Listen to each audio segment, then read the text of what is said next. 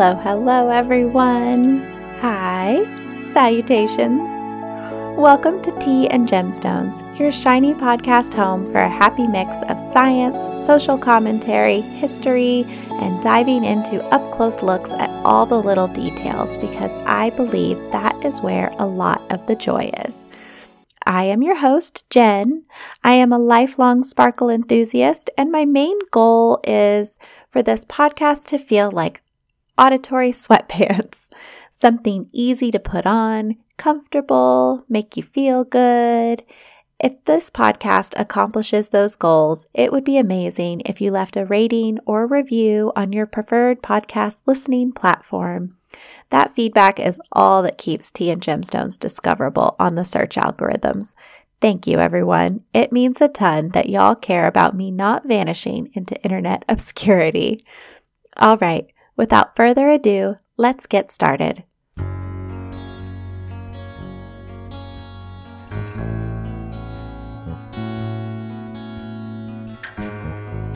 What is the purpose of jewelry? Personal adornments conveying wealth, status like power, authority, or engagement or marriage, or just to show like, hey, I like the color blue. I like the swirly shape. It honors my religion, displays my birthstone. My friend made it. Really, no matter how you slice it, jewelry is decoration. Yes.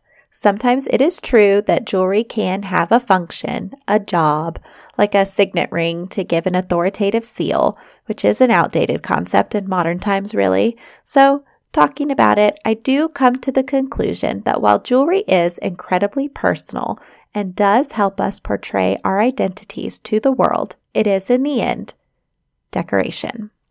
But what about watches?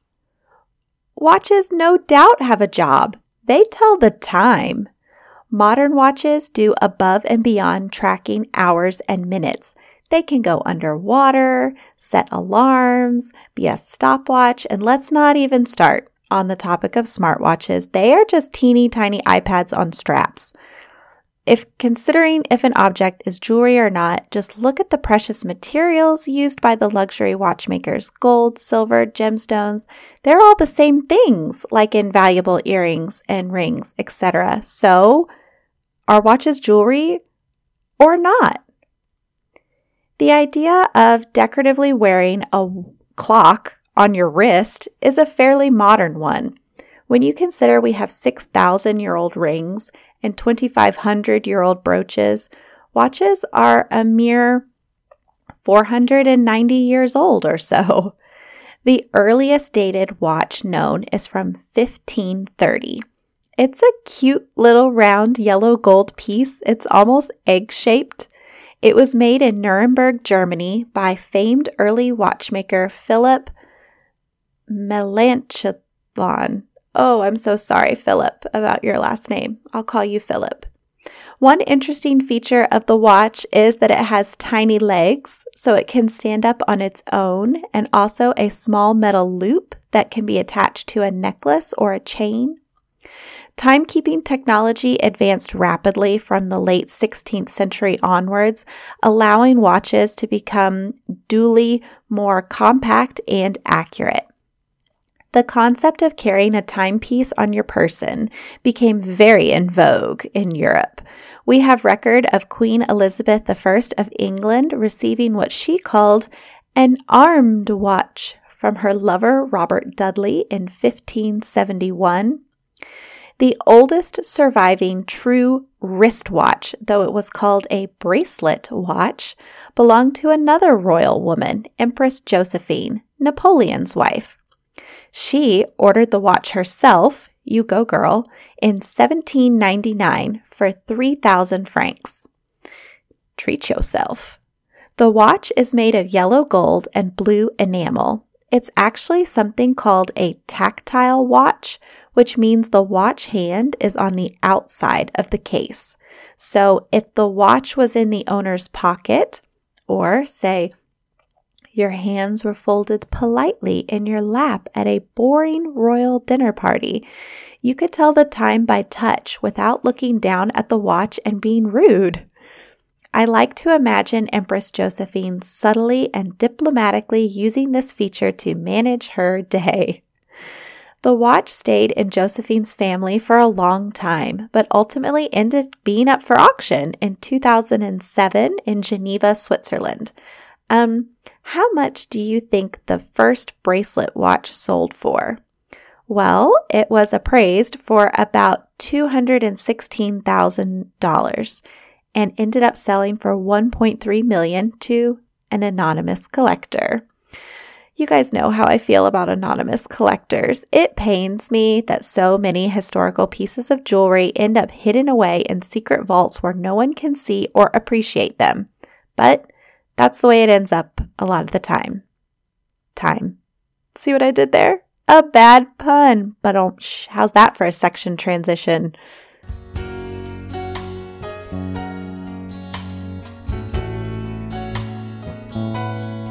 Is anyone still there? Okay.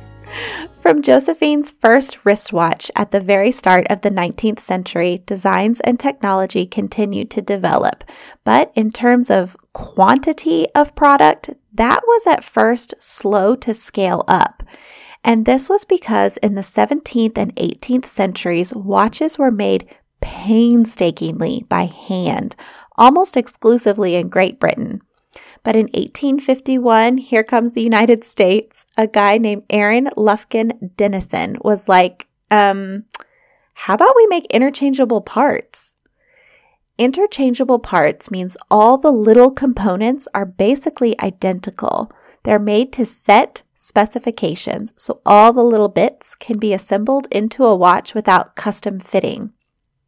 Dennison got some guys together, got funding, and started a watchmaking factory in the Northeast. The company Dennison founded to start the factory. It underwent a handful of name changes through the decades, but how's this for a statistic? In 1851 to 1857, so a little over 100 years, his factory made about 40 million watches. A lot of those watches being churned off the fresh assembly line most definitely were not jewelry. They were pure function. Around this time, there were a lot of wars going on. Military men obviously clued in to the incredible usefulness of being able to synchronize maneuvers in battle without revealing plans to the enemy via things like flag, light, or radio signaling.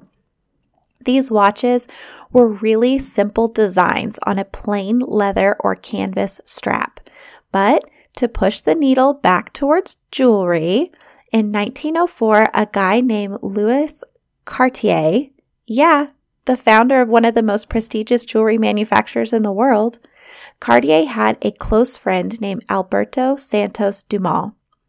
Alberto was a Brazilian aeronaut who had dedicated his life to aeronautical study and experimentation in Paris, where he did things like he flew his airship around the Eiffel Tower and also became friends with Mr. Cartier.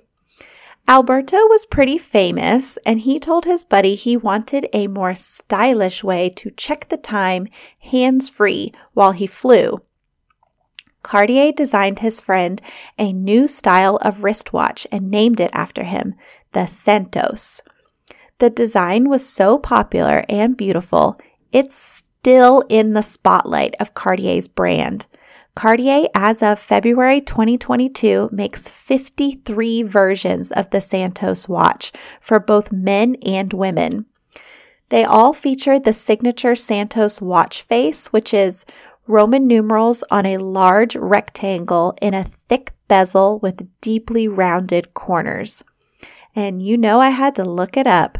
The most expensive Santos is made of solid rose gold set with faceted sapphires and retails for $66,500, not including sales tax, says the Cartier website.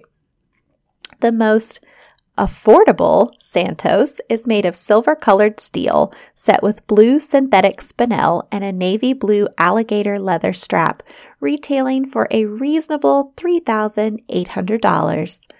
See, if you look at these watches, made with precious metals, set with gemstones, How can they not be jewelry? Are they just a bracelet with a job? Let's look at the brand that's probably first to spring to mind when you're talking about luxury watches. I would totally be remiss to not bring up this brand. They're undoubtedly the most well-known high-end watchmaker. How do they help the "are watches jewelry" debate shake out? Let's talk about Rolex.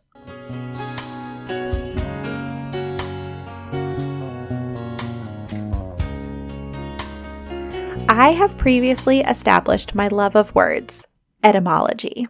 I love to know where words come from, what they can mean. So, the actual name Rolex is made up. Yeah, well, all words are made up, but seriously, the founder of Rolex, a guy named Hans Wilsdorf, he took an interesting approach to naming his luxury watches. In 1958, on Rolex's 50th anniversary, Wilsdorf shared how he landed on the name back in 1908. He said, quote, "I tried combining the letters of the alphabet in every possible way. This gave some 100 names, but none of them felt quite right. It was one morning when I was sitting on the upper level of a double-decker bus, powered at that time by horses, driving along Cheapside in London, that a good genie whispered in my ear, 'Rolex.'" End quote. Well, whether the name came from the lips of an invisible spirit, Wilsdorf has also previously stated he wanted a brand name easily pronounceable in any language and short enough to fit easily on the small face of a watch. However the name came to be, Rolex is now a name synonymous with luxury. Their logo is a crown, for goodness sakes.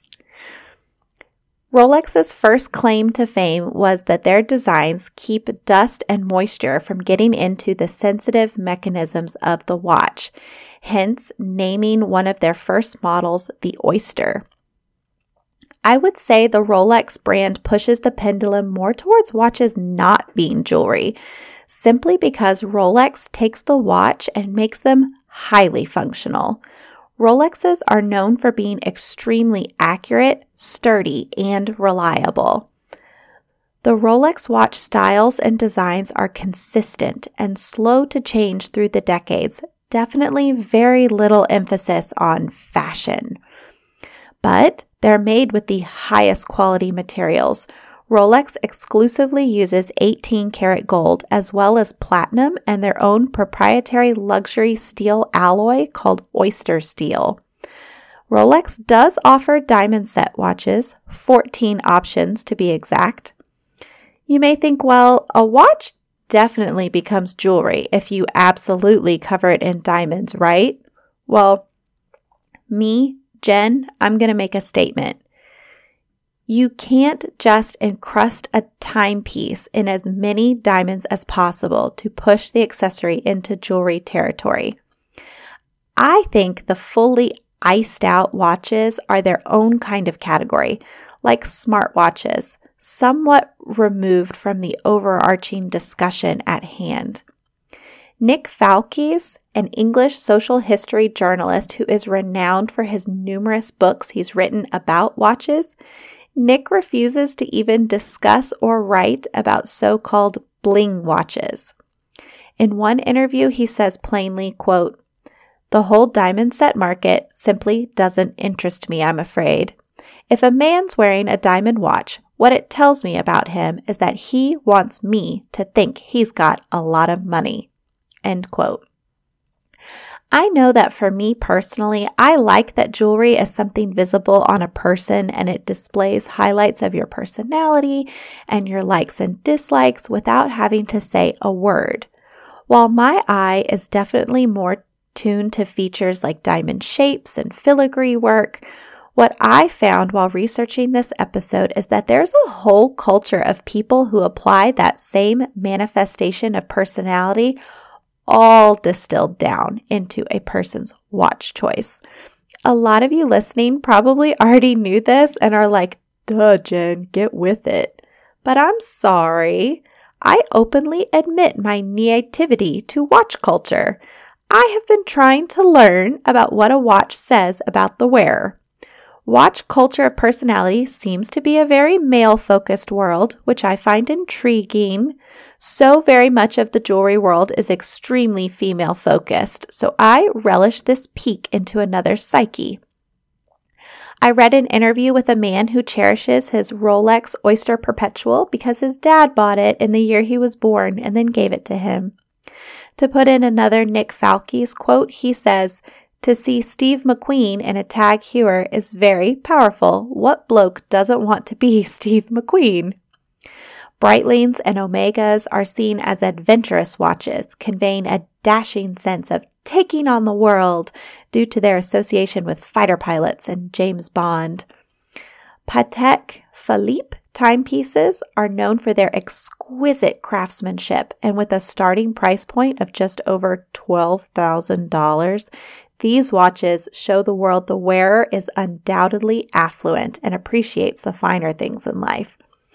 I relate Patek Philippe watches to the Bulgari Serpents or the Cartier Panther, an instantly identifiable symbol of this person has money to spare and enjoys nice things. But all these luxury watches I've mentioned, they're certainly more in the tool category. This is a decoration with a job. It needs to tell the time. Yes, the mechanisms are swathed in the finest materials and executed to ultra precision, but in the end, they simply must tell the time. Their personality-conveying traits stem from the brand association more than the individual watch itself looking like a reflection of the wearer's personality.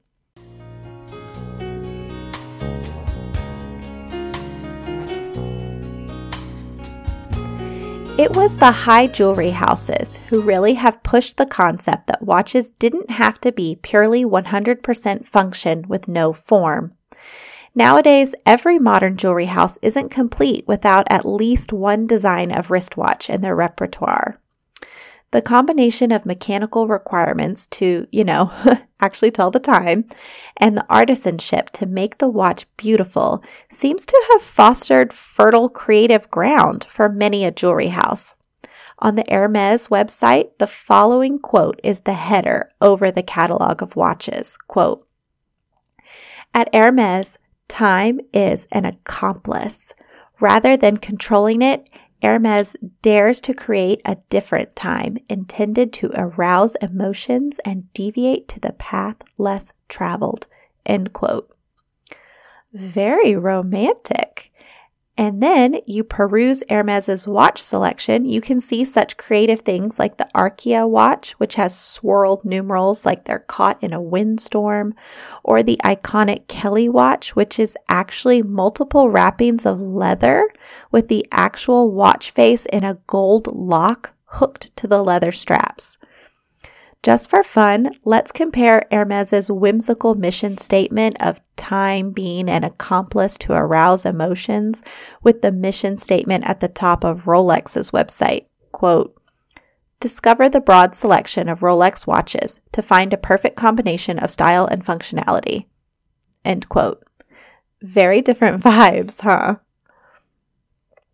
For all the swinging back and forth of is this watch jewelry or not, let me present a side to the argument that is very clearly pro-jewelry. Van Cleef & Arpels has a truly stunning collection of high jewelry watches. These watches are designed to look like bracelets, with the complex watch components artfully disguised.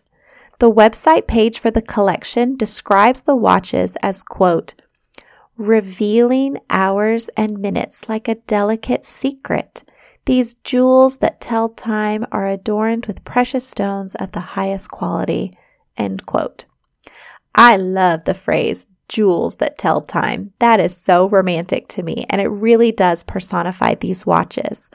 I love the Marguerite watch. It's a stunning white and yellow flower comprised of 392 diamonds and 19 sapphires, totaling over 8 carats total of stones.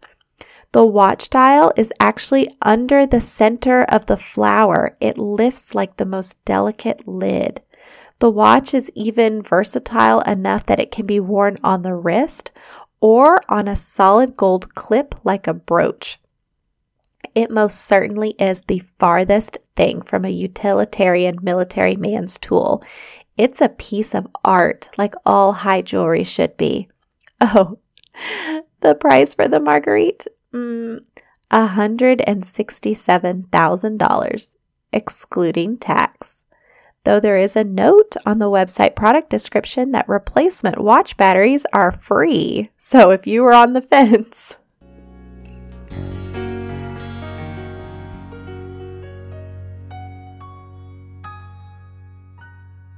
I have gone round and round, back and forth. There are some watch brands that make me see watches as a beautiful, functional tool.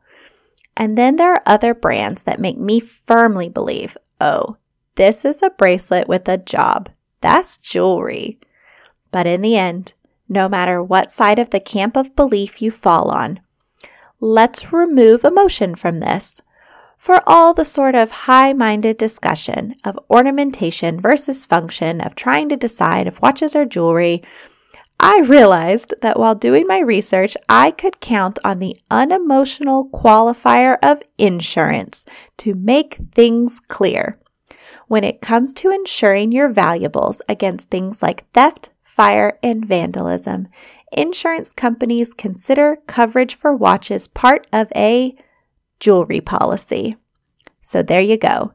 In the end, the debate can be settled by the accountants.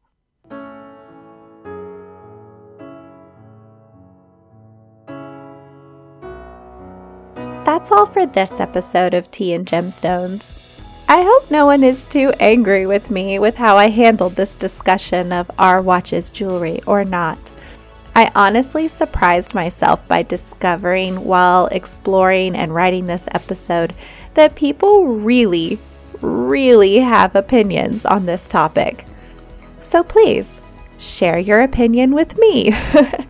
Find the show on Instagram @TeaandGemstones and leave a comment on the post for this episode.